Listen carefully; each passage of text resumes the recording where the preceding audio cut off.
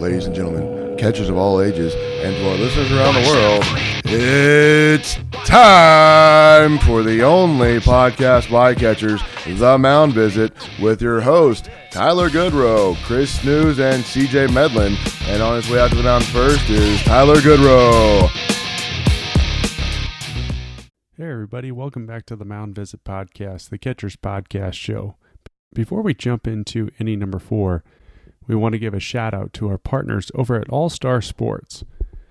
Go pick up a 33.5-inch donut training mitt. The donut is an absolute best mitt for working on quick transfer speeds. The vintage style catching mitt, modernized with all-star black tan leather, is a tool recommended by catchers, coaches, and teams for developing the fastest transfers. When received in the pocket correctly, high-speed balls can be caught and then transferred to the throwing hand. This also helps with general receiving skills as well. You get immediate feedback because balls caught properly will stick in the pocket or drop straight down, while balls received incorrectly will rebound away. Okay, everybody, global crisis that's going on right now. Again, I'll reiterate, it sucks. Baseball will be played this year. Do not worry. Keep working. Get after it. Find the way to do the work. All right, we're all with you. We're all standing behind you. We're in this fight together. All right, now it's time for inning number 4. All right, hey everyone, welcome back to the Mound Visit, the Catchers Podcast Show. I'm one of your hosts, Tyler Goodrow. And on behalf of Chris and CJ, thanks again for tuning in, especially during this time of uncertainty. Hopefully we can serve you as an outlet and a platform to assist you while you're all dealing with this pandemic inside. Please be safe. So let's now shift gears and start inning number 4. We're excited to bring on our guest. He is the first base coach and catching coach for the Chicago Cubs, Craig Driver. Craig, thanks for joining us. Yeah, thanks for having me, guys. I'm excited to be here and excited to talk about some baseball in this time when there hasn't been a lot of baseball to talk about. Absolutely. That's Absolutely. True. So, Craig, go into, I guess, first and foremost, maybe some of our viewers want to hear about kind of what's going on in the background like this, and then we'll shift gears into where you started and where you're at today. So what are they telling you? Yeah, they're not telling me much, to be honest. I don't think that you guys are devout of any information that I'm getting. I think right now they're being pretty upfront with everybody about what's going on. So I think that, we're just kind of waiting to hear as anybody else is. We got some guys that are staying down here in Arizona. Some guys are at home. I think there might be some guys going to Chicago, and I think that's kind of the case with most major league teams from what I've heard from other guys that I know across the league, is that, some guys are at their off-season homes, some guys are at their spring training facilities, some guys are at their stadium homes for the season, and everybody's just kind of waiting to get more information wherever they feel the most settled, the most safe, whatever it may be. Well, had they talked to you guys about maybe potentially doing workouts, starting back at the spring training sites, or actually doing it at the major league stadiums? They haven't talked to us about that yet. So that's anything that we've talked about in that regard is purely speculative. So I guess my assumption would maybe that would be in Arizona because the weather is, more assuredly nice than it would be in Chicago. But yeah, I don't have any idea, and they haven't told us anything about that. Especially since this thing hates the heat. yeah, so it seems. So right. All right. Well, let's go into a little bit about your background. Just kind of give us where you started, where you played at, and then go into Yale and walk us through, with the Phillies, and then where you're at today with the Cubs. Yeah, so I was born and raised in Seattle, Washington. I went to college at a small college on the West Coast called the University of Puget Sound. So played there for 3 years after a year at a junior college in Eastern Washington. And then got an opportunity to start coaching there. Right after I graduated, I had been working for this travel team, more or less, that I played for in the summer times after my junior, and then I was ready to do it after my senior year as well, coaching a 14U and then a 15U team that I kind of had taken up. and my college coach needed some young coaches that could afford to live off of a very, very small stipend. So he hired myself and actually a guy named Kainoa Correa, who's the bench coach for the San Francisco Giants. Him and I were college teammates, and we coached there for 1 year at the University of Puget Sound. Then I went to Central Washington to get my master's and coached there for a couple years at Division II school, and right in the middle of Washington, a town called Ellensburg, which is a small town with pretty much just encompassed by the university there itself. And then I actually went back to the University of Puget Sound for a couple more years before I went to Yale. Was working with a lot of guys that I had recruited in that first stint at Puget Sound, and also some guys, like I think at that point the guys that were freshmen were then seniors. So a couple of guys that I had still played with, and then was there for 2 years. Got an opportunity through a coaching buddy of mine, Tanner Swanson, who's now the Yankees catching coach at Yale. Tucker Frawley and Tanner had connected on Twitter, of all places, as all of us have, and they were looking for a catching guy at Yale, as their catching guy had left to actually go be the head coach at a prep school. And they kind of just reached out to the right guy. Tanner texted me and he was like, "Hey, what do you think about this? Would you be interested in, being the second assistant at Yale? It's a small stipend, but a bigger one than you're getting at Puget Sound, most likely. What do you think?" And I said, "Yeah, absolutely. I mean, an opportunity to get in Division I baseball and be able to recruit at the Division I level would be something that I'd want to do." And so I took him up on that, moved all the way across the country, spent a year and a half there, one season, where we had a lot of success. I was pretty fortunate to walk into a team that was had done well, had reached the Ivy League championship game the year before, and hadn't pulled through. And we were able to pull that out and play in the Oregon State Regional, play in the regional final, actually, to make it that far was pretty cool. And then kind of going into that next year, I'd gotten some opportunities to speak at some things. I spoke at CatcherCon, Jan Barksdale's thing, obviously, that you guys I'm sure know about. And one of the guys that spoke with me was Ryan Cienko, who's the Dodgers catching coordinator. And he obviously had some close connections with our manager in Philly, Gabe Kapler, as Cap had hired him when he was the director of player development in LA. And they had kind of I guess, unbeknownst to me, had kind of pinpointed me as a guy that might be a fit for the role that I took in Philly. And they wanted to see how I performed in this CatcherCon setting where I could talk in front of people and talk about catching and that kind of stuff. And, I guess they liked what they saw. And by the time I got off the stage, Cap had texted me and he said, hey, Craig, this is Gabe Kapler of the Philadelphia Phillies. And he didn't text me anything else. There was not a question or anything like that, but it was just a statement. And I remember sending probably 15 responses back and not actually clicking send on any of them. And then finally just saying, "Hey, Gabe, what's up?" And, so I was like, I don't know what else to say. So I ended up working through the interview process with Cap, which worked out really well. We got a chance to connect over the phone and in person a couple of times. I talked to our other bullpen catcher and catching coach, Bob Stumpo, a couple of times, who was an instrumental part of our success in Philadelphia, and somebody that's, I think, continuing to do a really good job there with their catchers, and as well as Dusty Wathan, who's a third base coach and caught in professional baseball for 15 years or so. And so he worked with us as well.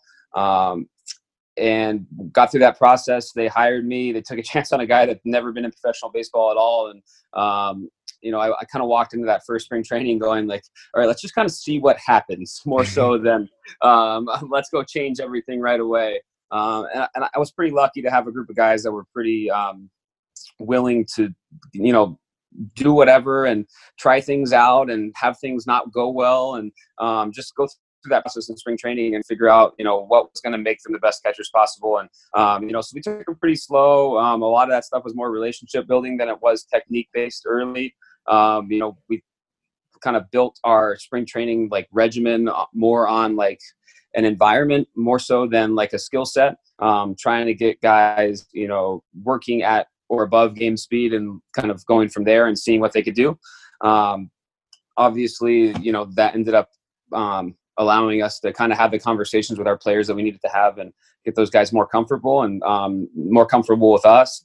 That worked really well, and obviously it had some success from there. So, yeah, I think that's the long and short of it. Craig, did you find yourself your first spring camp with the Phillies, just kind of getting caught up almost like a fan. You see some of the old timers walking around, get a chance to meet them, and like, wow, holy crap, I'm here with these guys. And you see Yeah. a lot of those. I know Jimmy Rollins usually was, I think he was still playing. I came up, Phillies were the first team that I was drafted with. So Carpenter Complex, all that stuff, Mhm. real familiar with. But yeah, your first camp, you go down there and you see all these big name people, and, just find yourself get caught up, or what was your adjustment going in and talking to him and say, hey, here's what we're working on. Here's what we're trying to accomplish, or just kind of getting settled. Yeah. I think I would be naive to say that it wasn't like kind of a culture shock, and something where you're looking at like, man, I was watching these guys on TV 6 months ago, and now I'm working with them. I think it was it's probably like more of a you notice it more when you sit in like the coach's room and you listen to Larry Bow and Charlie Manuel tell stories from 7 a.m. to 9 a.m. every day, and just listen to those guys go back and forth and all that. And you have J. Roll, and you have Shane Victorino and Bobby Abreu and Brian Howard, a lot of those like ex-Philly greats rolling through there. But I think for me, it helped me more than anything being comfortable saying like, hey, I can kind of just watch and allow myself to go in at the right time. Like in the Cubs organization, their player development staff like talks about like having one bullet and waiting to use the one bullet. And, so for me, that was like a really good opportunity to, wait for that right time to use that one bullet with our players, and not feel like I had to dive right in, because it was probably something that was a little foreign to me, so I could kind of let it be foreign, watch my way through what was happening, and kind of go from there as the spring went along. I want to go back into something that you said about kind of just a little bit of the environment aspect of it, and that anymore it's not so much about, hey, this is what I did when I played. And I heard somebody say this a long time ago. Somebody said, it's not about what I did, but about what the players care about, what we can do for them. And I wanted to go into, you had worked with Jorge Alfaro that time before, and then, he got obviously traded in the Cisco Sanchez trade, but just kind of what was your first encounter with him, and what was the conversations like that you were having with somebody like that was, everybody saw the arm when he threw the ball down to second base at 93 miles an hour. And that was everybody wowed at that, but his receiving numbers changed. So I guess what were some of those conversations that you would have with those ball players, and like you said, you listened, but what would be your responses back to somebody like that?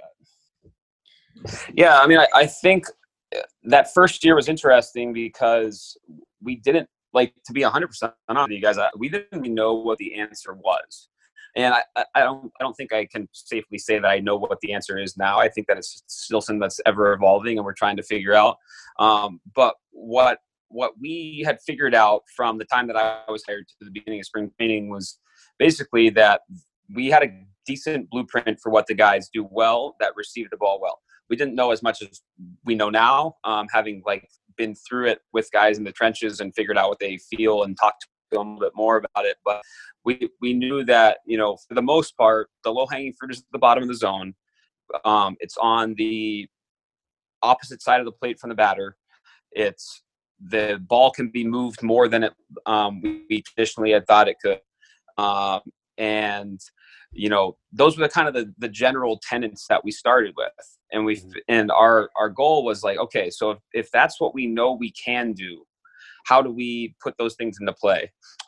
So the first thing that we used that I think was really important was more of a hitting thing that I kind of stole from Jason Ochart at Driveline, and we were using at Yale a lot with our hitters, but not so much with our catchers. But the idea of perceived velocity and training at or above game speed, and that gave our guys the opportunity to what we would tell them is like, hey, we want you to move the ball more. Right? Like move it more than you feel comfortable with. And that was kind of the beginning of what we started doing with those guys. And they would go like, all right, do you think that's too much? Do you think it's not enough? Where do you think? And And kind of what I was going off of is like, hey, just think about trying to move everything to the middle of your chest protector. And, what you feel is, when you're making that big move, is that guys tend to feel like they're either making a concise 1-part move, or they're making a long 2-part move where they drag the ball away from the zone and they pull it back, or they drag it down and they pull it up. And that's what, we kind of by that use of perceived velocity and the opportunity to, put them in some environments where, the ball would tell them a lot. We didn't have to give them all the answers, but we told them what we wanted them to achieve, in terms of angling the ball back to their body, in terms of moving the ball up, in terms of, how fast the ball was going to be coming to them, and then let them figure out a lot of the answers on their own. And, I think with a guy like Jorge or a guy like JT or Wilson or any of these guys, like they're so athletic that a lot of times they figure it out without me having to tell them what the answer is, if that makes sense. Mm-hmm. Yep. No, I love that. That's awesome. Being able to say that you're using something from the hitting standpoint to adjust and to work with your catchers. Now, I think something that I want to know, and maybe the other two on the call do, and maybe some of our listeners want to know, is getting JT Realmuto, a Gold Glove winner. What were some of the conversations then going to him? Because he was a guy that would, and if you watch videos and if you study the catching position, you can see that his angles weren't great. But now it's kind of like, kind of this extension through the ball, not necessarily stopping it, but just bringing it to the point where the umpire has to make a split second reaction to say ball or strike. So is that something that you guys, discussed as well, as kind of like, hey, let's present the target, let's release, let's relax, and then let's work back up through the zone. I guess go into, if you're willing to go into that a little bit. I think for us, as much as it looks like he's working so much from flexion into extension, one of our biggest goals with JT was to work more of extension and flexion. So see with him in 2018, a lot of like reach out, fully extended when the ball made contact with his glove and stab through the ball. And so like the ball takes him for a ride at times. And then what you tended to see more as 2019 progressed and evolved was that he would work from flexion out to extension when he made contact with the ball, and then he would actually let the arm flex to kind of handle the leverage a little bit better. Because what you see with guys, much like you'd see with like an offensive lineman who's blocking somebody, is that when they get like fully locked out, they don't have as much strength, and they lose their leverage. But when they work out to it, right, they get to touch the ball at the highest point. But then when they allow their arm to flex back and bend back towards their body, they actually get into a stronger position. And so the ball works a little bit more naturally, and keeps it on their strength line a little bit more. Like what I talk to our guys a lot about is just keeping the ball like as close to their center of mass as possible, but still making contact with it out in front as much as possible. So it's kind of a delicate balance of like, how do I get out there to make contact, but then bring it back toward me so I can keep my strength? Because if I have to just go fully extended and catch and hold, it's really hard if the ball's moving down and working against me. But if I can use some sort of flexion as the ball hits my glove, once I'm already extended out at it, then I can move the ball up, and I can also move the ball back towards my body into my strength. Basically kind of like a biomechanical movement of pulling everything back to your strength, so to speak, right? Mm-hmm.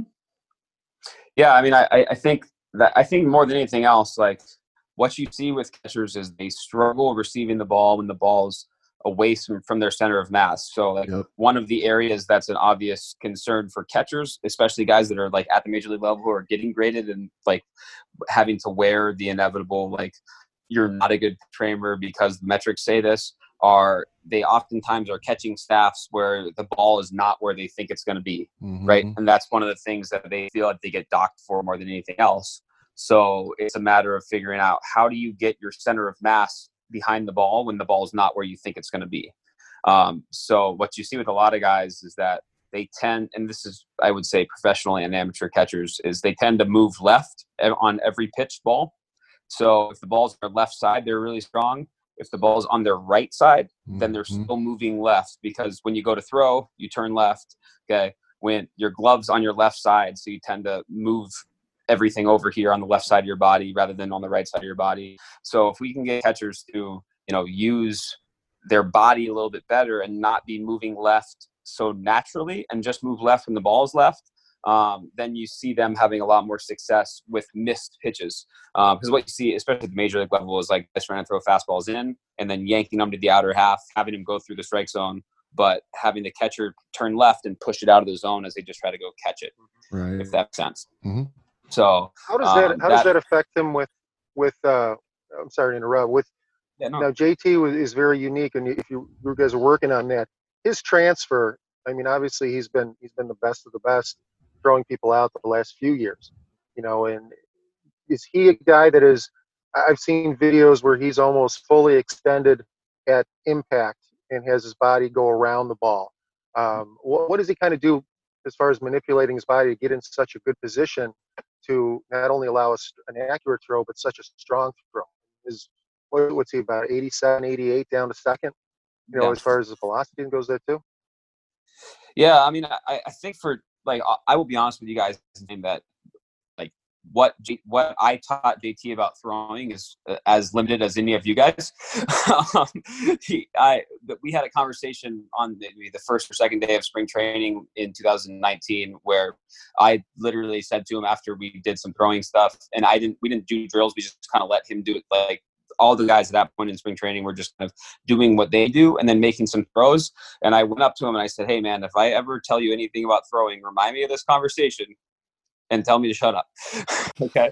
Because that is something that for him, it comes so naturally that you just don't want to get in the way as a coach, right? He was a freakish athlete. I don't know what you knew about his background in Oklahoma, but as a shortstop from Carl Albert coming up, the dude was just, he was a freakish athlete in general. The dude just quick, can get rid of it, throw it. Could throw the crap out of the football as well. Just incredible. Yeah. So he, but because of that, like we didn't do a ton with him. What you see from a peripheral of his throwing technique, I think he starts earlier than anyone else in the league. That's the thing that allows him to get him. He does some kind of interesting setup maneuvering as he goes through, where he'll kind of start in his line stance, and then some what the runner does, he'll pick and choose his setup from there. So you'll see him jump into a staggered runner stance if the guy steals. You'll see him jump into a split stance if the guy's not going to go, or into a regular 1-knee stance. He has an ability to read the runner and do that at one time, which is not something that we taught him. It's just something that he kind of did on his own. And so because of that, he's so staggered to the point where he's kind of already in line and he's just getting his feet in line and he's just working through the ball. But what you see with his hands when he transfers the ball is that the ball is always really close to his chest, right? He has a really good ability and a really good feel for his glove and the ball in space in comparison to his body, so that the ball is never really far away from his body. Mm-hmm. He's always kind of keeping himself as close to it as he can without with still keeping some leverage in his arms, so he's not short arm, alligator arm in there, if that makes sense. Mm-hmm. That's kind of like the middle infielder turning to double play, really letting the ball get to him in exchange from the center. I can remember him when I come back in my off season and watching him playing in high school. When we go around with the area code games and kind of watching guys around Oklahoma, it's where I'm based out of, is getting to see him when he was in high school before he got drafted. It's just he would catch a few times, but more often than not, he'd be in the middle infield unless somebody could catch him if he was pitching. Yeah. But there was very few times where he would catch, but the dude was just incredible with what he could do with allowing to see the ball travel so well and letting it get deep was really impressive. Would you say with his ability to set up, kind of like you said, he'll get into an exaggerated staggered stance, you will, up the runner. To me, it looks like he sets up a little bit later than more of your average catchers. Once he gets a sign, he sets up a little bit later than the rest. And that is kind of like you're talking about, being able to read the runner and justify what he's going to set up into. Would that be a good, I guess, guesstimate to say that's kind of what he does, is just sets up a little bit later and reads everything else, and the trust of the pitching staff, but understanding where they're going to be, if they miss, where they miss at. Yeah, for him, I know like he's doing something very similar, like what Mitch Garver does, where like Mitch will like kick out when he sees the runner doesn't go, and he'll stay in that like right knee down to transfer and throw if the guy steals. But he just does it in a different way. So, I mean, the positive thing at our level is that there's so much, sign stealing, as I'm sure you guys have heard about. They, our guys are very wary of setting up too early. So they really need to wait anyway. So if they can like kind of lock their eyes on the runner and wait to make that setup until they see what the runner does, then you can set up late and you can prepare yourself to do whatever you need to do when it comes to, guys stealing, receiving a pitch, blocking a pitch, whatever it may be. Absolutely. Craig, do you see some of the younger guys trying to mimic him a lot as far as the way that he throws? I notice when he gets rid of it, his right foot, it's almost like he gets it underneath him as quickly as possible. There's not a lot of gained movement, and he gets loaded into that back leg exceptionally quick. Where you find other guys that will go through like an L position to try to get into position, or guys that will almost get a modified jab step to come forward. Where he kind of seems centered and balanced the entire throw, and even though I'll look at some pitches that he goes where he looks like he's almost completely sideways when the ball hits his glove, and he's just kind of like, hit his glove out of his hand, but yet he's still using his body to throw with and not just relying on his arm. You see some of the younger kids that have, might even change their styles, would have gotten them to the levels that they're at, just because you tend to, everyone tries to, we all did it, when you got your big league guy in camp and your main guy, and everyone tries to kind of mimic him a little bit. Do you find a lot, or telling kids that, hey, look, this is, you got an exceptional athlete right here. Just do the stuff that you're comfortable with, and we'll make tiny adjustments instead of trying to switch your whole approach to it just because you see someone who's doing it? Yeah, I think it's hard to say exactly. It's not something that we're teaching necessarily. Like I'm a firm believer that like you got to figure out how to like get your back hip loaded, and I think in general keeping the foot more beneath your body allows your hip to load easier. The more that your foot goes away from your center of mass, the longer your body has to catch up before you can load your hip. So I think in general it's a good practice, but honest, like for me, I don't spend a lot of time with throwing mechanics. I spend a lot of time with certain guys on throwing sequence, and making sure their sequence works correctly and athletically.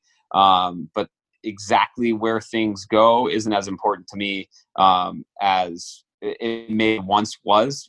I think that I spent a lot of time with like exact throwing mechanics when I was coaching in college. And then when you are working with professional guys, you find like a lot of those guys have the kind of the prerequisite arm strength that they don't have to worry about any of that kind of stuff. And oftentimes we're just thinking, all right, how can we get your body sequenced well so the ball flight is the best possible ball flight? So like, our backup in Philly, Andrew Knapp, like made some really significant strides in his throwing numbers, both throwing guys out and in pop time and arm strength velocity on throws to second base. And, he just spent a lot of time working really hard on getting his foot underneath him and getting his back hip loaded. And that was, ultimately what we felt like led to those gains for him. It wasn't anything more than just like starting to create a consistent routine where he could work on loading the hip, every other day, something along those lines, to get him ready to go. And it translated into the game way quicker than we thought it would. I like what you said right there. I think that's important too for the younger audience or the catchers to think about too, is if you got arm strength, you're going to have arm strength. That's great. But we got to work on being able to make sure we get a good sequence, and getting the right foot down is what I try to hold on to a lot with guys, is getting the right foot set as quick as we can, and getting it balanced is going to give us the ultimate chance to actually get a good, clean throw, accurate throw, or with something behind it. We got some of these kids out there trying to aim the ball upwards to get to second base, especially when they make a 20 or 30 foot jump between like 7th grade or 6th grade to going to 90 foot bases. Now all of a sudden they're throwing uphill high as they can and jumping out front as far as they can just to get the ball there. And then it stems to their muscle memory or mechanics as they get older into high school. And then you see these guys throwing a foot out in front of home plate and showcase work, and they don't have any kind of rhythm or feel staying behind the plate with a body in the box. And I like what you said there. I like that. I think that's what we need to focus on with a lot of our younger guys in our audience too, is when they work, is not so much about overall mechanics, but making sure we get the best throw off for them in a good sequence. I like that. Yeah, and I think, I mean, one of the things, this was kind of an inadvertent fine more than anything else with JT, but like he bounces so many throws to second base that like we kind of started using that as like a general practice for a lot of guys, is like, think about how you can make a long hop throw to second base and like really backspin a ball on a long hop to second. And we found that was one of the best ways to get guys to increase their just overall ball flight quality, was really by thinking about, okay, get your feet underneath you, get on top of the ball, create a long hop, allow yourself to do that. And we found like their ball flight started getting way better as they started going back up to throws in the air. So that's something that we definitely mixed in. And like for younger guys, like the more that I think about like coaching kids, like thinking back to that, like I wouldn't shy away from telling them just to not try to throw the ball over to second base in the air at all, and just use whatever arm strength they have to throw it to, you know, a long hop distance from second base, let it bounce and let it run to the bag, and throw it as hard as they can. You know, what you see with guys when they first try to do that is they like try to like place the one hop, but really if you like power through the one hop, it creates like a bounce pass, right? And the middle infielders catch it as easily as they do a ball in the air. And so like for JT, like the reason he does it when he doesn't have a good grip on the ball, and it's like it's more of a feel thing, but like it was absolutely something that we started doing with Knapp, and I think it definitely helped him like find his extension, you know, and get to the spot where he needed to get to create the ball flight that he wanted to get on the throws that were in the air. Nice. I want to shift gears a little bit to where you're at now, Chicago Cubs. And first thing I want to ask you, though, is that, you know, I reading articles about Tanner Swanson, your buddy, and about the player comps between Mitch Garver and Gary Sanchez, and how he has adjusted the way and the style of trying to create, you know, just a more efficient, you know, receiving techniques and whatnot. Working with now going into Wilson Contreras, would you feel like, and just my opinion alone, I feel like Contreras and Realmuto are pretty similar in the terms of their athleticism. Did you see, you know, and I know that I had listened to a broadcast in spring training. You had the headset on there, and you mentioned that, you know, Contreras was already working on his receiving, and his work ethic is unparalleled to anybody else. But did you see some similarities with JT and Wilson? And if anything, what were some of the advice or the things that you would discuss with him? Yeah, I mean, I think first of all, like, I mean, one of the big messages for Wilson was like, hey, we're not trying to make you into anybody else. We're trying to let you're going to be Wilson Contreras, and like, we're going to make you the best version of yourself that you can be. For me, I don't see a ton of value in, you know, trying to draw a ton of parallels between players, because just like they may have like really similar skill sets and really similar, you know, athleticism levels and actions and things of that nature, but they may not learn the same way. They most likely don't have the same type of personalities. So like, it just makes it really difficult when you start actually working with the player, if you're trying to make one guy into another guy. So I think for me, that was the first thing I told Wilson was, I said like, hey man, like, I don't want to make you into anyone else. I want to make you into the best version of yourself that we can. So I was like, I'm probably going to tell you a lot of things that happened with JT, just because that's my most recent experience with a starting catcher in the major leagues. So, but I mean, on a personal side, I feel like I've firmly worked with the three most athletic catchers in Major League Baseball, because as much as like Corey Alfaro has like a different body type than the other two, like he is like the things that he can do, not only throwing, but also like fielding bunts and a variety of different things are incredibly impressive as well. So I've been really lucky in that regard to just have these guys that can really do some special things. But yeah, I mean, I think with Wilson, it was more, the message was more, how do we get you to do what you can do as well as possible? Not so much, you know, how can we make you like JT, or how can we make you like Jorge or whatever it may be. So like one of the things that you see, and like one of the things I was talking about in that interview, is that like Wilson will set up in a traditional stance almost every time. And that was something that he kind of had wanted to do, and a kind of a project that he spearheaded over the off season. But that was all before I met him and we'd worked together, and I'd been hired probably even that he started doing that. And so my kind of initial thought was like, oh, I don't know if that's the best idea.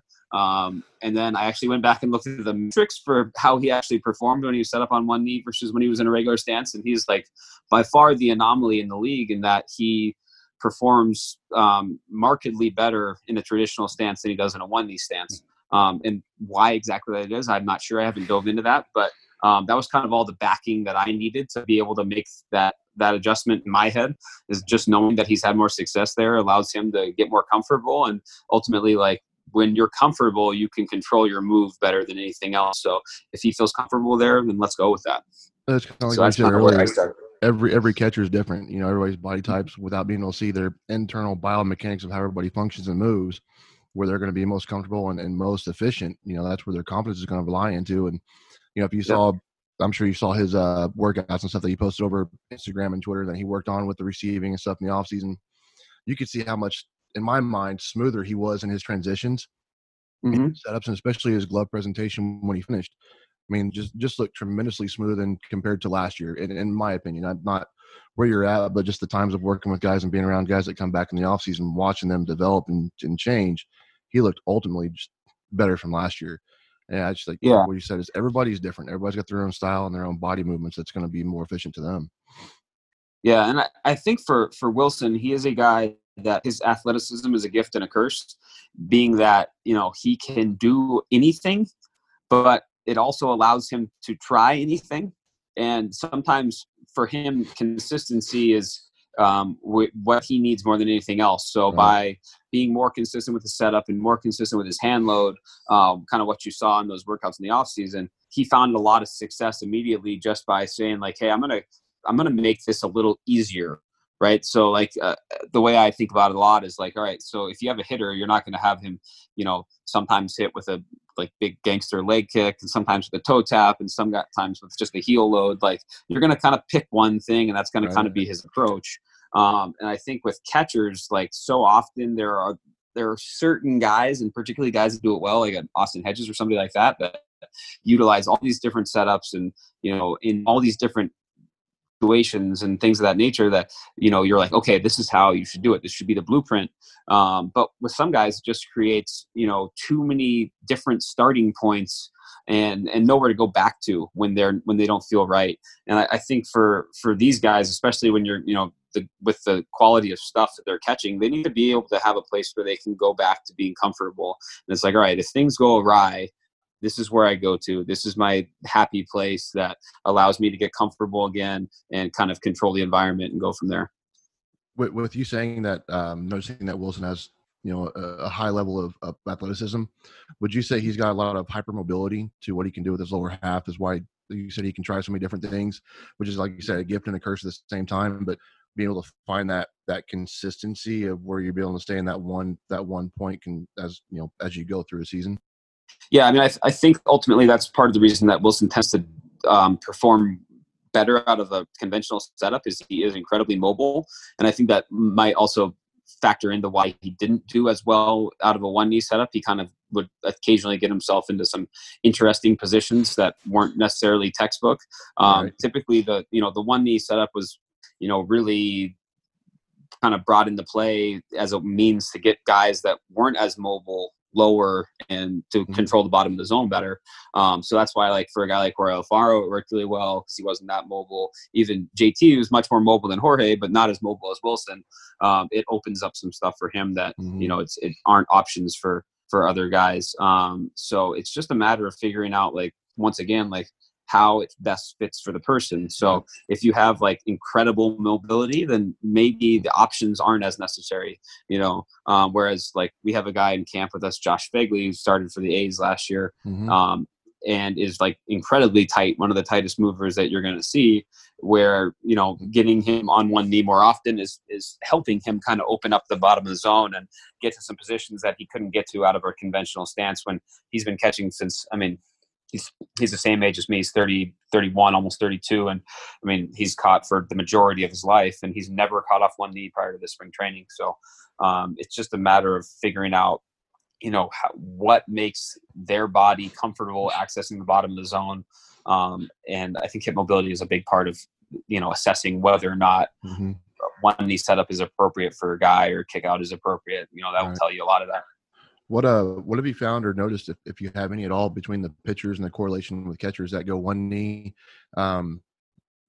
Any dislikes or anything from pitchers? It's like, man, I don't want you sitting with a one knee at all, or I need to see this, situationally, or have you seen that kind of stuff through camp yet, or had that been brought up in pitcher catcher meetings, stuff like that? Yeah, I mean, I don't think many guys are really concerned with catchers setting up on one knee. I think some guys do have an issue with is like the glove going to the ground, or the glove like starting on the ground, especially. So certain guys like want to see more glove target than others. But at the end of the day, like as catching guys, we all need to remember that like none of this stuff matters if the guy on the mound isn't good.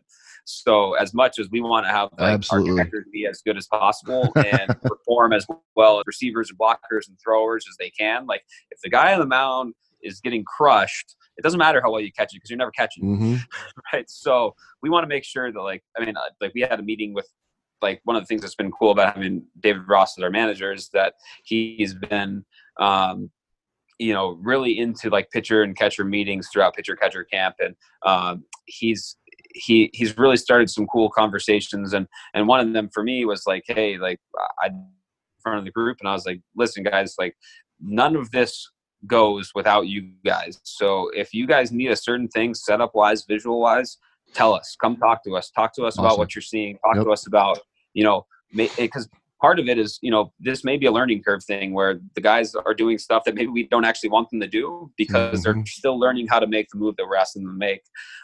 And the other thing, maybe just, for a certain guy, you need to see a different target than you do with somebody else. So we are like very persistent with our pitching staff that they need to come have conversations with me, have conversations with Rossi, have conversations with the catchers, tell them what you can see, what you can't see, what you need to see, so that you can have success. But also at the same time, like having that conversation with the pitchers saying like, okay, what do you need to see? And what do you think you need to see?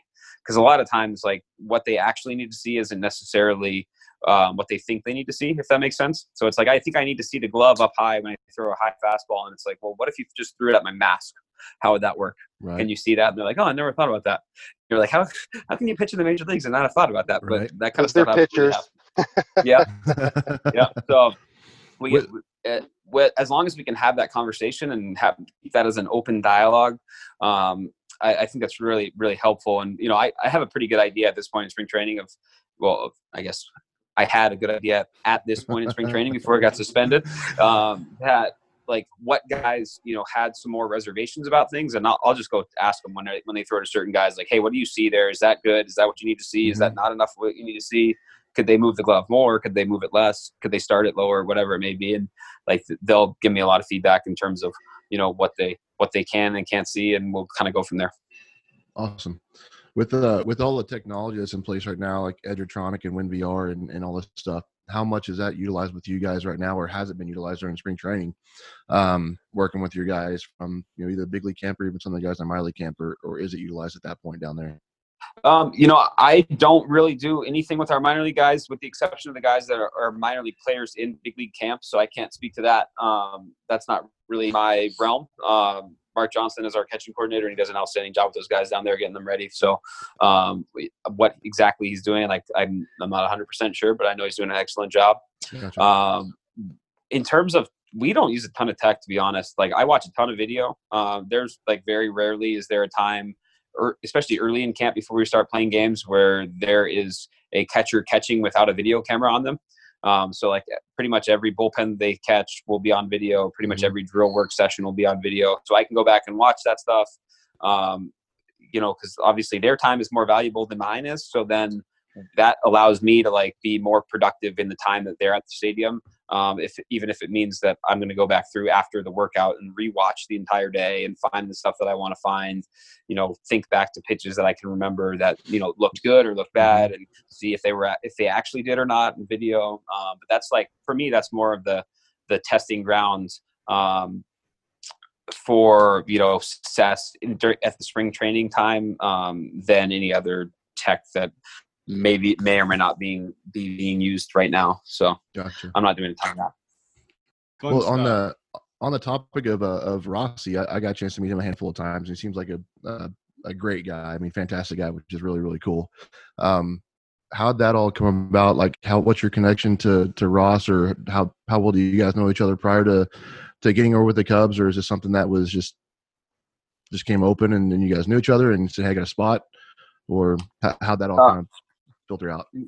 Yeah, so I mean, I'd met Rossi one time before I got hired. Because he was working for ESPN. We had an ESPN game, and they wanted to do like a segment on JT. The game actually ended up getting rained out, so they never did it. But I had gone over to JT just to talk to him about like, hey, stuff that we want to talk about on TV, stuff that we maybe want to shy away from in terms of topics on TV. Because like at the end of the day, like as much as this is like it's receiving is a deception of the umpires. So like the perception of what the umpires hear is important, and we want to make sure that the messaging aligns with what we're teaching. And I think oftentimes it can be that line can be kind of blurred when we go from what we're training into what we're actually doing, if that makes sense.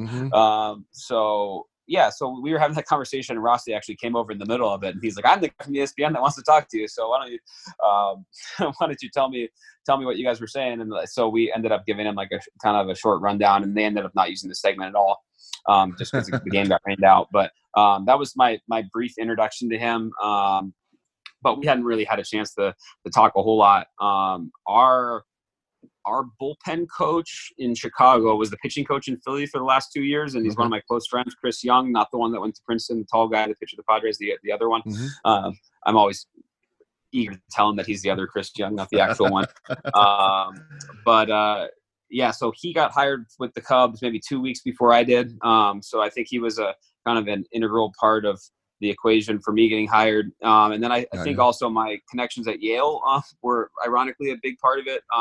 Obviously Theo went there, and Craig Breslow, who's our director of pitching for the Cubs, also played there. So they had kind of heard about me through the Yale guys and through some success we'd had in Philly. And we're kind of monitoring my progress, I guess, more than anything else. But they kind of knew what was going on there. But those were kind of those three things were the connection with the Cubs. And I mean, it wasn't really something that I thought was going to be a possibility, especially like having Rossi, having Mike Borzello, who's worked with catchers for 20 years and dating back to the mid-90s Yankees teams and all the success that they had. And, Mike Napoli's obviously caught a ton of games in the big leagues and had a ton of success in that position. I didn't think that was a team that was going to be calling me to interview, that's for sure. But it ended up working out in a positive way for me, and here we are. So that's awesome, man. Well, definitely congratulations on that. That's amazing. As being a former Cubby myself, it's kind of cool though. So having you out there. So yep, and me being actual associate scout with the Cubs too. So always good. Go Cubs, go. Craig, what are they? I know everyone seems like they're kind of in the dark with the whole pandemic that's going on across the country. Regarding some of the guys, I'm sure people still have to throw. They still have to, get their swings in. I'm sure, guys are doing their stuff at home, whether it's watching extra video, self-evaluation, stuff like that. You guys have anything going on as far as what they're, I know they can't do certain workouts, but I guess what I'm saying in general, with baseball being kind of put off to the side right now or put on the shelf for a couple weeks, what would you anticipate when you guys do come back? I mean, pitchers, spring training is a time where everyone's getting their arms in shape to be able to handle the course of the season. With pitchers and catchers meetings and that, is it something you think that you would see maybe 3 or 4 pitchers going a game versus, still trying to build up innings during the season once it starts? Almost like a season that starts with kind of a modified spring training twist to it. Yeah, I mean, I honestly am not sure what's going to happen there. They pay people a lot more than me to make those kind of decisions. I can tell you that. But I think that I think it's going to be a kind of a combination of pitchers, some guys trying to do what they can to stay kind of at least somewhat built up how they are right now. So then they can, use a 1 month spring training or whatever it will be to ramp up and get ready in a, abbreviated amount of time. Or, what you're going to see with, I'm sure, plenty of guys throughout the league and plenty of organizations is that guys aren't going to be quite as ramped up as they normally would be when the season begins. And we'll have to adjust accordingly. But yeah, I don't know. That's not for me to decide or me to figure out, I guess. So we'll just have to wait and see on that in that regard. Good. So one of the hottest topics in catching right now is the potential of an automated strike zone.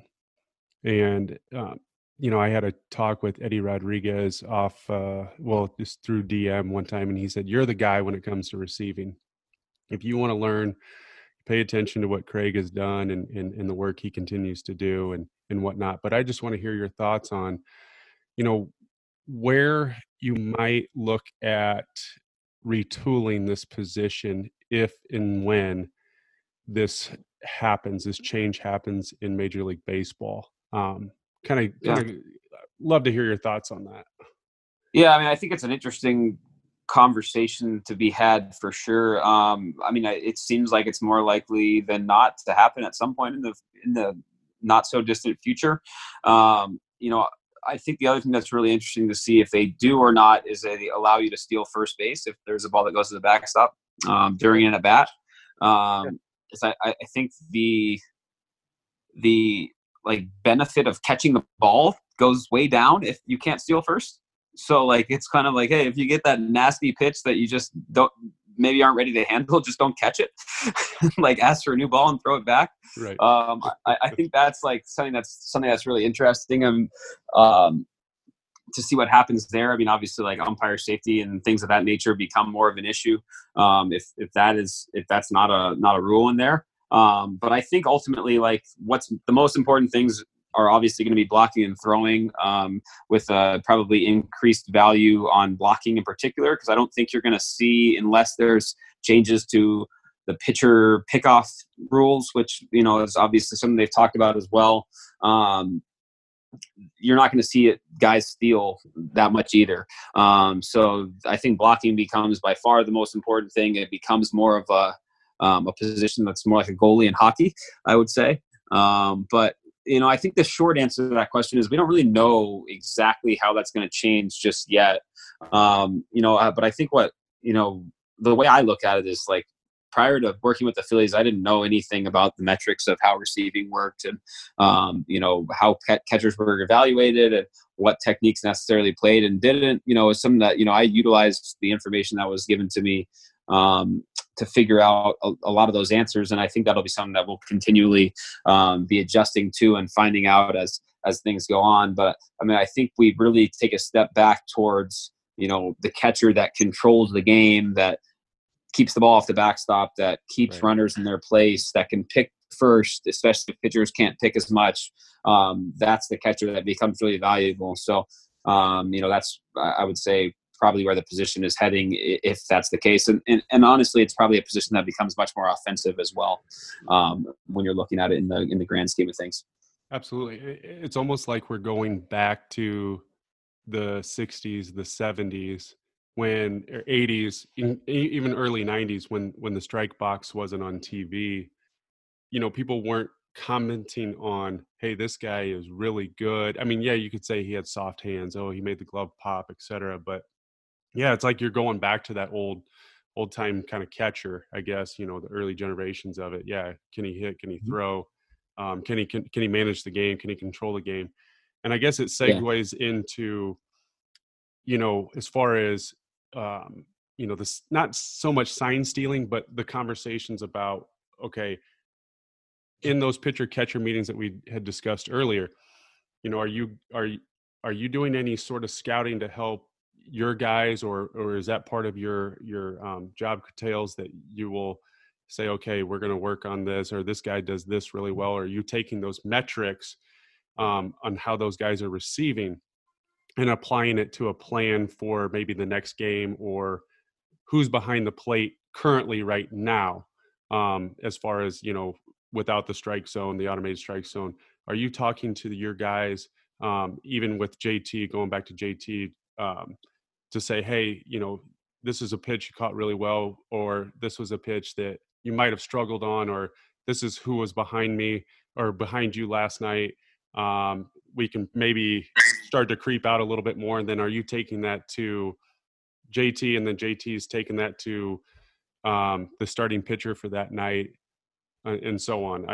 Do you have any of that information, or is that something that is a part of maybe what you're doing to help, I guess, increase, obviously the metric levels and whatnot with your catchers? Yeah, I think that what you're typically going to see is the catchers will know what the umpire strike zone looks like, and they are like, there's a variety of levels of how interested they are in that. I not only going through spring training with Wilson and Vic, I can't tell you as much about how interested they are in that, just because it's not really something that we have access to in spring training or we utilize in spring training. It tends to be a little bit more of a skeleton analytics game in spring training. I can tell you, like, for sure that our third base coach in Philly, Dusty Wathan, had the umpire's heat map on the iPad in the dugout that he has. And JT would look at it pretty much every day. And so, and he knew what his heat map looked like. And he could tell me, like, prior to the game, like, if he thought the game was going to go well receiving wise based on how their heat maps aligned. So, but what he could do is he could creep out a little bit more when he knew that there was more room away to a lefty, or whatever it may be. But in terms of how he utilized that with the pitcher, no, I don't. I think the game is still there's too much human error involved with pretty much every pitcher in the game to really utilize how the umpire calls balls and strikes to the pitcher's advantage. But I think the catchers can kind of lead them into some of those hotter zones when it matches up with what the pitcher's trying to do. But at the end of the day, like, the pitcher's really trying to get the hitter out. They're not trying to, like, have the umpire give them a strike that they're not supposed to get, if that makes sense. Absolutely. And then I guess to answer the other part of your question, in terms of, like, reviewing games, for me, I think that's really, like, that's a big part of my job, is to be able to, like, filter through the video and watch and help them see what they need to see without giving them. Like, I think it's really easy to get bogged down and, watching, the 60 pitches that you caught that were, balls or called strikes in the game, and, like, getting worried about what the umpire did and how well you caught them and things of that nature. And, so for me, like, unless the player is, like, really interested in it as an individual and really wants to dive into that information, then I'll just kind of filter through and look at it. And if I see trends that are going in negative directions, then I'll kind of address those situations with the player as, we get ready in our pregame, or, if they're doing work on the side, if they're not playing that day. But it's definitely not something that I feel like I need to go through with them every day throughout the course of a 162 game season and tell them, like, hey, so you caught that one poorly, you caught that one well, and he called it a ball, right? Like, so that's kind of more for me. And then that allows me to coach them as efficiently as possible. Because at the end of the day, like, when you're talking about guys that are, especially guys like, Wilson Contreras is probably going to catch 100 games this year. Like, you're talking about 10 to 15 minutes of catching a day prior to the game. Like, that's all you're doing. There's a little bit of verbal communication about it, and there's a little bit of physical component, and then they go play. And, maybe you tell them some stuff in the dugout during the game, but for the most part, like, they either are doing it well that day or they're not. And you can kind of after action review that and get them to the right place the next day. But it's kind of, there's very little work that you're doing throughout the course of the season. So you have to be really pointed with what information you give them and what stuff that you do to get them ready for a game or get them ready on the off day for the next game they're going to play. Are there any particular catchers that you've dealt with that absolutely say that I live and die by the analytics, or guys that just like, hey, I don't want to know, tell me in a week, or, do you have any of those guys? I think we've tended to fall in the middle of that spectrum with most of our guys. So Andrew Knapp is like a different case in a lot of ways, because he's, son of a former professional catcher, Cal Berkeley educated, like, really bright guy, and just like a pretty intellectual person as as it pertains to everything in life, not just baseball. So I think he was more interested in it, but he wasn't necessarily like a guy that like he was like really diving in every day. Like he would look at his numbers every day and get an idea of how well he did. But for I think every other guy we've had, I don't really think that's something they wanted to look at every day. It's harder to just say with our Cubs guys because like what their routine is in spring training might not necessarily be their routine during the season. So they look at it some, but it's just like in spring training, the data is inconsistent. The TrackMans aren't always set up right. The umpires are still like establishing what they perceive to be as a in-season strike zone. So there's a lot of things kind of going against like accurate framing metrics and in spring training. So, where exactly we're at with those two guys, like I think that remains to be seen as we go throughout the.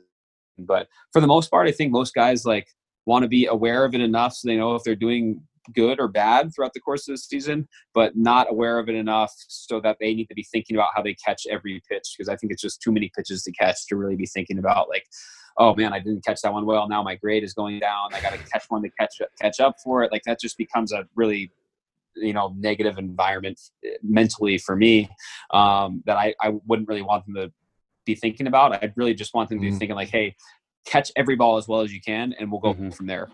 And that's probably more healthy. At the end of the day, if you're winning and you're getting strikes for your pitcher, and whether you catch it perfectly clean or not, I mean, you can't beat yourself with too many things. Yeah, at the end of the day, like if you're winning, it doesn't even matter if you're getting strikes for the pitcher or not. So, right. I mean, that's the only thing the only thing that we want to be able to do is get on a float at the end of the year. So, I mean, that's got to be the goal. And if it's stuff that's not getting you directly towards that, then like, is it really stuff that we need to be worrying about? And, I think that, most of the metrics say like that, pitch framing is something that's going to like help you win games in the grand scheme of things. But, it's a grand scheme metric. It's not a day by day metric. It's not a pitch by pitch metric. It's one that like it shows the good versus the bad in a sample of 50 games or more. Right. So you gotta have a sample. So you just you got to make sure that the actions are matching up with that of those that traditionally do well. And, just keep trying to be as consistent as possible, working the ball back to the middle of the zone, beating the ball to a spot, and keeping your glove below the ball. I mean, those are, at the end of the day, like those are the three things that are the most important thing. I think that so often we get caught up in one knee stances and gloves touching the ground and things of that nature. And like, if you can't keep your glove below the ball, if you can't work the ball back to the middle of your body, and you can't beat the ball to the spot, none of the other stuff matters. Kind of make everything just more simplified, and because they're going to catch over 20,000 pitches a year probably in game, and not including bullpens and side work and everything else. They're going to catch, your main guy, your starting guy's going to catch 20,000 pitches or more a year probably. I mean, it's if you start nickel and diamond things too much, and you just get in your head, and it just gets ridiculous. Yeah. So it's a delicate balance of like being intricate enough to be good, but then also being simple enough to just be able to play the game. Absolutely. That's really important. Let's talk some drills. I think our listeners would love to hear some of your drills that you like to do as far as, receiving, if you got any blocking and throwing. So let's, what are some of the drills that you tend to do, Craig? So I think from almost every one of our guys, there's some sort of progression from, like a really block training environment into like a less block training environment into a random training environment every day, pretty much. So like the way that most of our training sessions work is there's some element of like flips. And typically for me, like I want to make I don't want our guys to catch baseballs in flips, if that makes sense. It's just, that's too easy, right? If you can't like manipulate a underhand toss regulation weight baseball, then like we have an issue at our level. So we use a lot of weighted ball stuff for a lot of that underhand flip stuff, because you can be really pointed with the location and really allow the guys to isolate a certain zone, whether it's up, down, left, or right, and kind of go from there. So we use like a big like plyo med ball, the ones that are like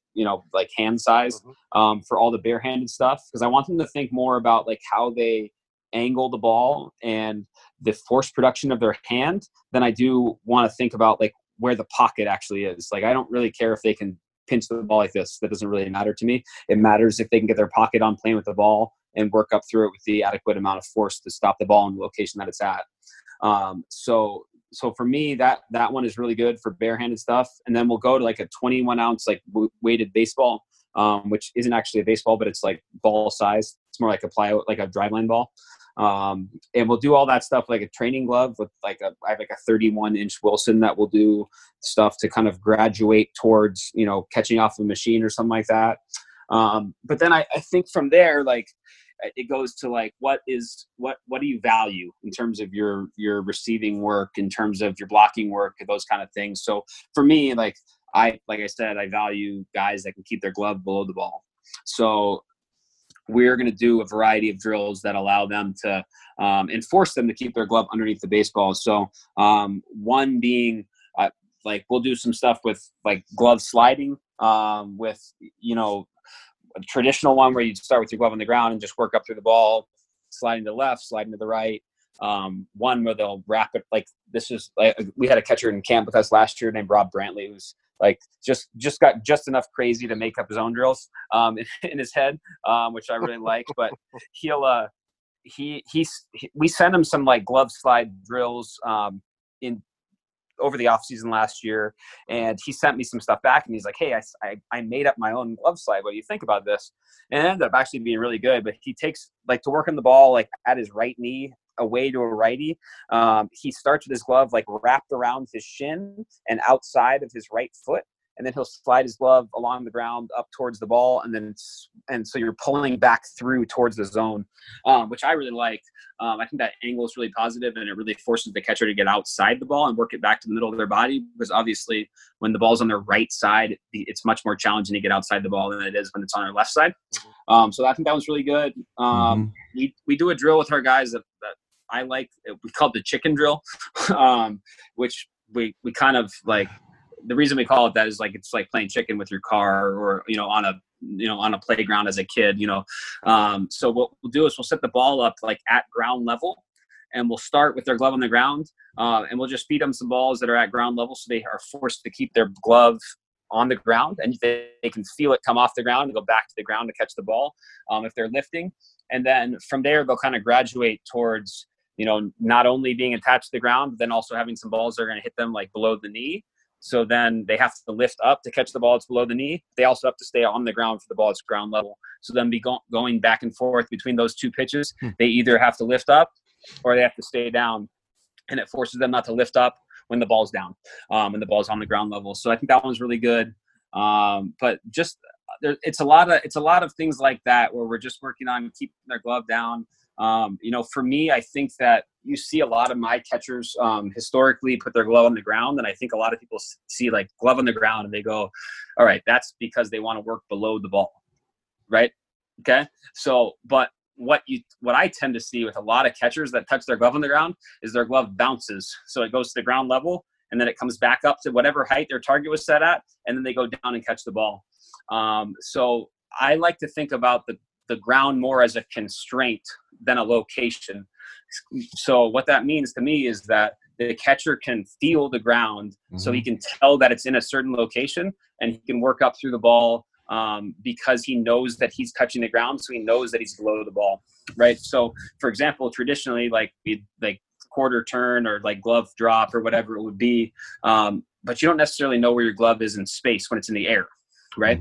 So what you see with a lot of guys that struggle receiving is that as the ball goes down, their glove goes up, right? And that's obviously going to lead to them working on top of the ball, chasing it, driving it down, and then pulling it back up.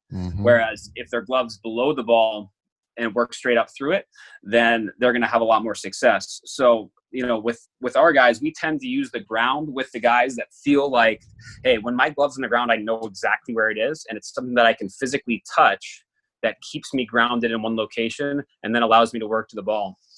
So we talk a lot about with our guys is not bouncing their glove off the ground, but actually letting the glove stall out on the ground. So it's in that space for, periods of time, so that it allows them to stop the glove on the ground and then work to the location of the pitch rather than just tapping the ground and coming back up. Because I think that often leads to like that bounce where it goes down, touches the ground, and comes back up high, and then works back down to the ball. So one of the things that I like to do in that regard is have them start with their target up high where they would normally put it, and then take it to the ground, and then I'll feed the machine whenever I want to.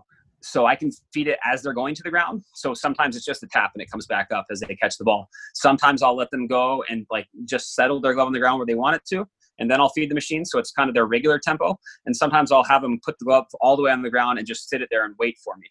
Right. But what they're getting used to is they're getting used to letting their gloves stall out on the ground so they can feel contact with the ground and then work up through the baseball. And I think that's been really helpful for guys in figuring out, all right, how do I get my glove to stop and then work to the location, instead of how do I just have my glove moving around and then trying to get to a spot. And that's where you end up with a lot of ball chasing, and I think in general. So those would be the big things for me receiving wise. But I mean, at the end of the day, like a lot of machine, a lot of perceived velocity, so we can get, actual game-like velocity with maybe not quite the impact of the ball going 95 miles an hour at their glove. Because obviously, if you catch one poorly, we all know how that feels. It doesn't feel great, right? When you get thumbed on those, it's not a lot of fun. But I want to make sure that they're not afraid of getting thumbed because of the speed of the ball, but they're also having to work at game speed. For me, blocking wise, I think it's much more about reaction than it is about technique. I really don't care how they block it as long as the guy doesn't advance to the next base. So we spend most of our blocking time working on just reaction drills. Typically our blocking workouts consist of, either a right-handed or left-handed breaking ball. We'll block some, probably 4 or 5 balls right at them. We'll block 4 or 5 balls, to the extension side, so you're going to your left with a left-hander, you're going to the right with a right-hander. And then we'll just do a lot of block or catch, and we'll do a lot of block, catch, or runner call, right? So it's not anything incredibly innovative, but it just keeps them reacting and thinking all right, where is this ball? What am I going to do? And keep it as game-like as possible, and keep the rep number relatively low, because nobody wants to go and just get beat up for 100 balls in the dirt. There's just not a single catcher in the world that likes that. And I think the only people that like that are catching coaches. So I really want them to be as thinking as game-like as possible and reacting to pitches when they're working on their blocking stuff. And then lastly, I think the throwing stuff is once again, really about sequence for me. So things that I really like throwing wise are I like a rock and throw. So where your right foot never leaves the ground. I think it really teaches guys how to load their hip. So we'll do almost all of our guys will start with, or we'll at least go to that at some times. So whether that's, their right foot stays on the ground the entire time, or they make their jab step and they get into a pitcher balance point position, so they force their hip to load, something where it's getting their right foot on the ground and getting them kind of attached, if that makes sense, to the ground, is something that most of our guys are going to do. I encourage most of our guys to throw from their knees at some point during their throwing workout, as I think that's really valuable in terms of creating an efficient sequence, because obviously you guys have all felt it, if your sequence is poor when you're throwing from your knees, then you tend to fall over, and it's not really, it's not as easy of a technique. So that's tough. And the last thing is I really like our guys to throw different lengths. So you'll see our guys do some of their throwing to the back of the infield. You'll see them, some of our guys bouncing balls in front of long hopping balls to second base. But really just feeling what it takes to get consistent extension on the ball. It has been really valuable for all of our guys.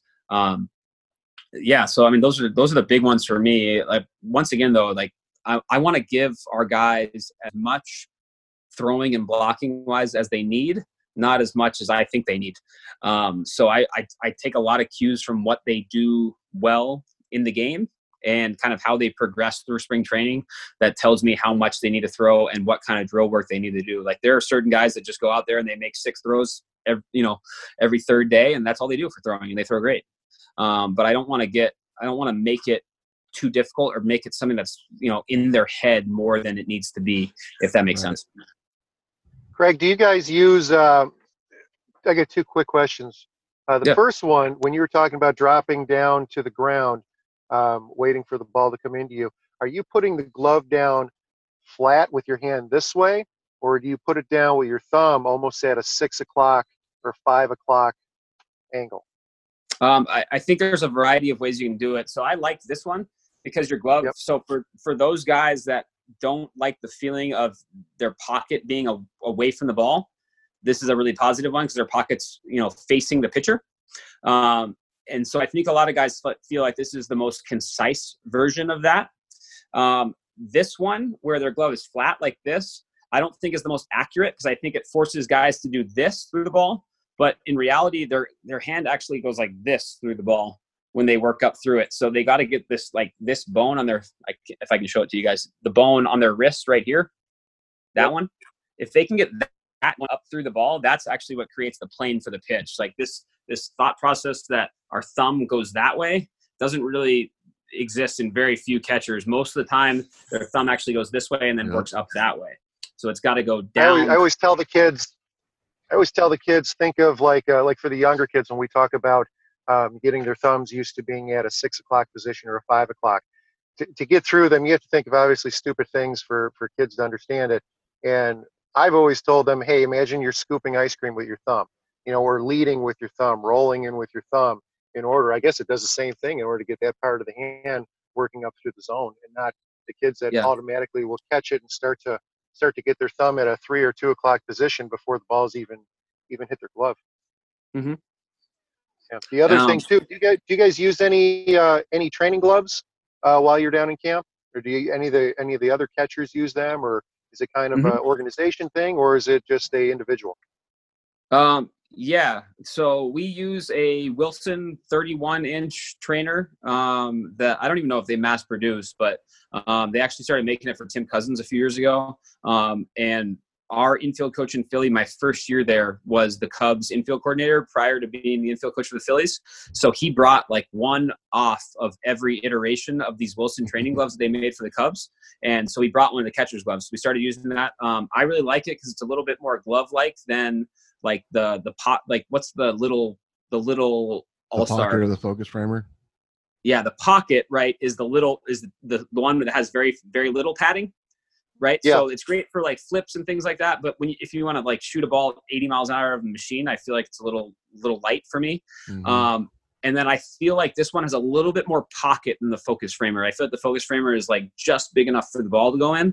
This one's got a little bit of margin for error. So I feel like for the sake of velocity, this size is really good. So I know All-Star makes a CM3000 that's a travel ball size. It's a 31 they just sent one to my son. It's a 30, I think it's a 31-inch, to be honest. The CM3000 Youth Pro. Yeah, and I think that actually would be a really, really good training glove for adults. I think the focus framer and the pocket are better for kids because they just have smaller hands in general. But when you if you try to get like who's like even Josh Fagley, he's a good example. He's got big hands, but small, short fingers, but like big hands. I don't know if he could get his hand into the pocket because he can barely get it into the Wilson one. That becomes the issue with a lot of these guys is their hands are just physically too big to put it in to some of those training gloves. So that's the small glove that we use. I like that one because you could catch a bullpen with it. You can catch up a machine with it. We use the donut, the All-Star donut. I really like that in terms of like pocket angling. I think it's really valuable to get the pocket in the right angle to catch the ball, especially when they're trying to get their thumb down to catch the low pitch. If they try to attack it too flat, there's just not enough pocket access with that glove. So you see the ball pop out a lot, which is ultimately that's great feedback, especially for professionals. Nobody likes dropping the ball. So if you can give them something that'll make them drop it and they're like, all right, either A, this glove sucks, or B, I'm going to figure out how to catch this so I don't look like an idiot. Right. I think those are the two that I use more than anything else. We've toyed around with the Anchor, the All-Star glove a little bit. There's something I don't love how the thumb's weight sits in that one. So I think there maybe one iteration off still of that being something that we use a lot. I'll just use a wrist weight if I want to do something weighted with them with a glove on. And then what else would there be? Those are the ones that we use mainly. This has been fantastic, Craig. Honestly, it's just a lot of information, a lot of really, really good information. We can't thank you enough for taking the time, especially, it's easy to say we all have time right now, but again, you being with your family and trying to figure out what the next steps are with this crisis that's happening right now. Again, it's been a real pleasure again to talk with you and to learn about your background and everything that you've accomplished thus far in your professional career. And I guess one question that I want to ask is, personal goals. What do you have going on right now with you, and what are some things that you are looking to accomplish in this coming year? Yeah. I mean, I think the easy one is I'm trying to get a World Series ring. I mean, I think that's the thing that I think we're at that point now where that's got to be the goal every year. And if you're doing it for any other reasons than that, then you're probably in this business for the wrong reasons. But it's figuring out how we can end our year on a float at the. I think the Cubs had our hitting coach always tells me this, so it's stuck in my head. But the Cubs World Series parade was the 7th largest human gathering of all time in the history of mankind. So it's for us, that's like been a big goal of ours in spring training is how do you get to do that again? So that would be, for me, that would be the personal goal that I think I have more than anything else. I mean, I think in terms of like personal goals for like personal development, I think I've probably already surpassed where I thought I was ever going to be. People would always ask me if I thought I would get into professional baseball, and I said no, because I never played.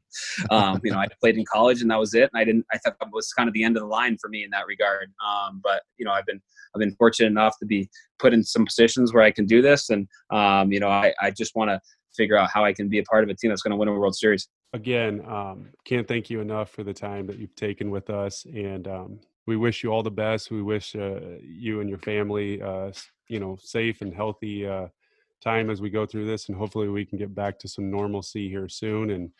And watch you on the tube a little bit, sending guys to second base, and hopefully not get anyone picked off. Yeah,